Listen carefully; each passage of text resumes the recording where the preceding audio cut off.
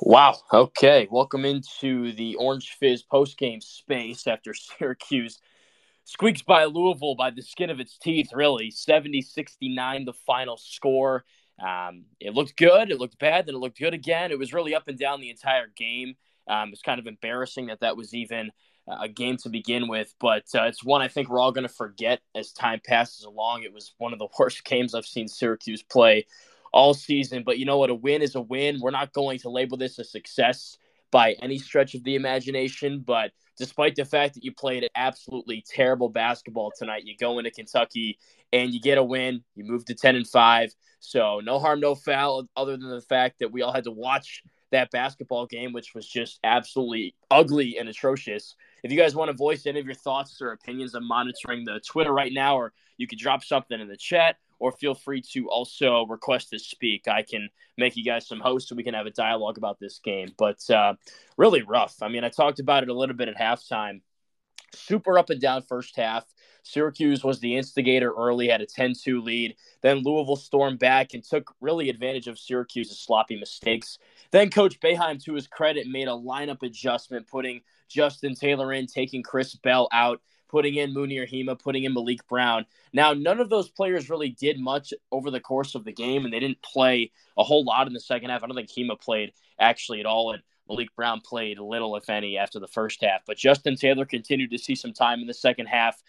Really, the player of the game today was Joe Girardi at 28 points to lead everybody. Kind of a quiet 28, though, because he still missed some big shots throughout the course of this game, turned the ball over in some sloppy ways throughout the course of this game. But when it's all said and done, the final 5 minutes of the game, he hit some big shots to put this team over the top and give them the win here. 7 of 18 shooting, 4 of 8 from downtown, also 10 of 11 from the free throw line.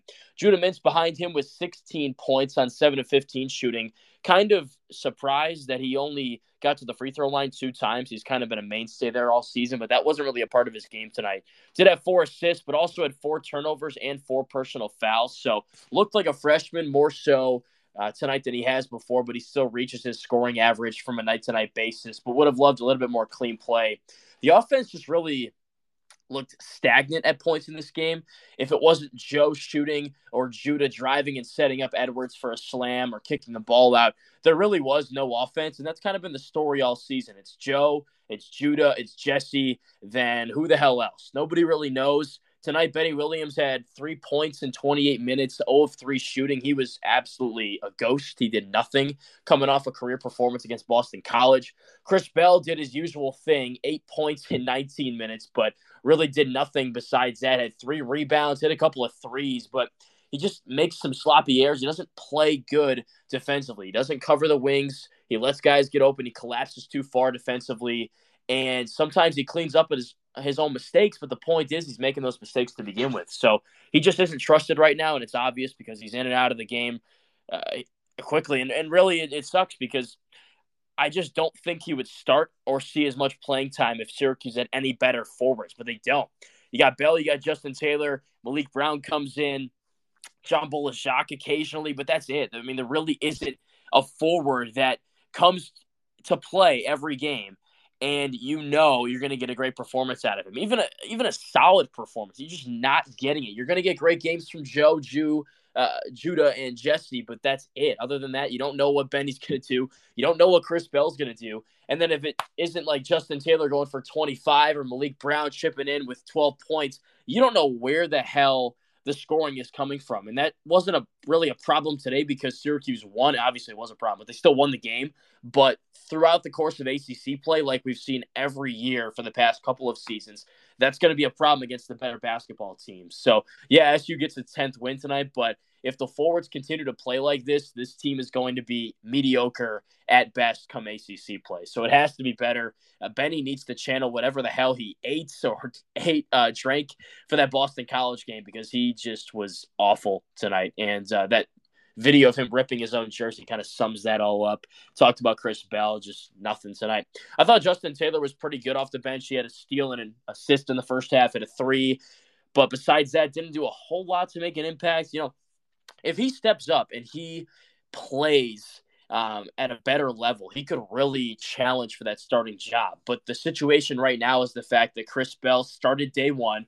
He's been the starter since, and there isn't a better forward that's come in and done enough to take the job from him. So it's Chris Bell's, and that's it. If this team had one good forward, they would be a very, very dangerous basketball team because you've got your big three with Joe and Jude at the 1 and the 2. You've got your 5 and Jesse. You just got nothing at the 3 and 4 positions, and you just don't know what the heck you're going to get from the 3 or 4 positions every time you step into a basketball game. So, like I said, if Benny Williams can channel what he did last game more consistently moving forward, that's been his entire problem since he came to Syracuse, then this team can be good. But what they did tonight just simply is not going to cut it. Other than that, I mean, not a whole lot to talk about. Malik Brown, again, only played really in the first half. Jacques played 1 minute and lost the basketball. Had an assist, which was solid, but that's about it. It's just not enough. Munir Hima was solid, I thought, when he came in the first half. Didn't see him much in the second, which I guess is a credit to Jesse for staying out of foul trouble and doing more. I tell you what, his 12 and 11 double-double, probably one of the quietest I've ever seen watching a basketball game, but still got to that point. He was really frustrated today, I thought. 4 for 10 from the floor. Brandon Huntley-Hatfield, someone that Syracuse recruited hard out of high school, was a great athlete and a tough matchup for him because he's long, he's athletic, and really physical too. Sidney Curry, a different body type too, a big physical dude, played 19 minutes and was tough because he's kind of just a brick. He sits there, and Jesse's long and lengthy, but he's not powerful enough to move a guy like Sidney Curry. So offensively, Jesse was really not much of anything tonight, and that's credit to Louisville and how they played defense on him. Nearly won them the game. If you want to beat Syracuse, copy the blueprint that Louisville did tonight when it comes to defending Jesse Edwards, because they did it spectacularly. If not for Joe hitting a couple of big shots down the stretch, I don't think Syracuse wins this basketball game. On the other side, El Ellis was really good tonight, and Louisville as a team shot well from downtown, 11 of 27. That was their game plan coming in, and it really worked. It was keeping them in the game for a long time. They hit a couple of shots that were just outrageous. Like Kamari Lands had a couple of shots that were just like, how the hell did that go in? Same with El Ellis, too. He hit one from NBA range, well beyond NBA range. So shots like that are going to happen. Things like that are going to happen. What can happen is the rebounding. Louisville out-rebounding Syracuse 38-33 tonight. It was like that basically at halftime, continued in the second half, and that's really what kept them in the contest. Second chance opportunities, guys getting beat for rebounds, triple teams, double teams. Louisville's just wanting those rebounds more. They got them. It led to second chances, third chances, fourth chances, led to baskets, led to free throw opportunities. That was the problem tonight. And in games against North Carolina, against Duke, against the better ACC teams, those problems are going to rear their ugly head once again. It goes back to the forwards. Chris Bell, Justin Taylor, they need to do more defensively. Benny Williams need to do more defensively. They need to fight harder, be more physical to get those rebounds. You're just not seeing it, and that's really what's ultimately hindering Syracuse right now from a team standpoint. So going forward, the name of the game for this squad, get more from your forwards on a consistent basis. It can't be a one game here, one game there. You need at least something. Just give us anything at those positions moving forward, and this basketball team will be just fine. But what they did tonight is just simply not going to cut it. So if you guys got any thoughts, again, feel free to comment. I'm monitoring Twitter right now. Everything Q says, Bell has been great on offense. If only he could defend and rebound. Yeah, I was going back and forth with a guy or gal throughout this game. It was a Super Orange fan one. Loves Chris Bell and thinks he should play. And you know what? There's not much of a discussion I can have about that because there just isn't a better forward that can go into the game right now and take Chris Bell's minutes. So he's the starter. I guess he has to go in because Justin Taylor comes off the bench and looks good at times, but also like he's a freshman at times. Same with Chris Bell. It just goes back to what I've said over and over again at this point, that there is not a better forward to put into the basketball game. So Chris Bell has to be the guy that plays until somebody else steps up, or if not him. But, 8 points, hitting a couple of threes, that's all fine and dandy. What's not going to cut it is his defense. He doesn't rebound well. He doesn't defend well. He leaves shooters wide open on the wing. You almost wish you could combine the skills of all three of SU's forwards. Bell's athleticism, Taylor's three-point shooting ability and defensive ability, and then John Bulajac's energy and really just what he brings off the bench. If you can combine all of that into one player, you have the prototypical great wing in this 2-3 zone defense. Garrett says Taylor getting time in the second half means something.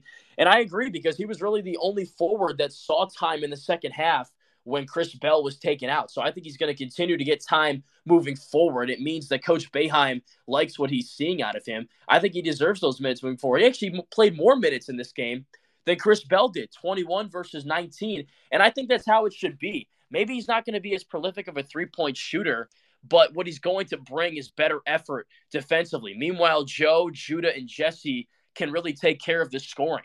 But this team really needs to clean it up on the defensive side of the basketball. I think that's the biggest thing right now, especially on the glass. It just was repetitive over and over again. I was really trying to hold back the tweet of get a freaking rebound, but it got to the point where Syracuse just simply wasn't getting a rebound. And Louisville was getting opportunity after opportunity after opportunity. And as he was sitting there and watching them score on those second chance points, and that was really what kept them in this game for the majority of the contest. So, again, a 70-69 win. This is John Eads for Orange Fizz. You can find us at theorangefizz.com and at Orange Fizz here on Twitter. We do post-game spaces and halftime spaces for every single game. If you guys have any final thoughts, keep my eyes on the Twitter right now, so feel free to pop those in the comment section or request to speak. I'd love to have a dialogue with some of you guys.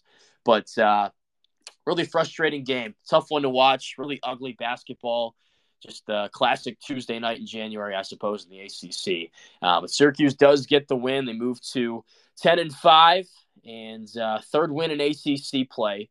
So that's 7 wins in their last 8 games. It's been a good run, but tonight I wouldn't really consider a win most nights when you're playing basketball in the ACC. So that'll wrap it up for this edition of the Orange Fizz postgame space. Stay tuned for more coverage throughout this week and all year long for Cuse basketball and off-season coverage of Cuse football. We got some Cuse lacrosse as well. Thanks so much for tuning in, guys. Have a great night, and thanks again for checking us out.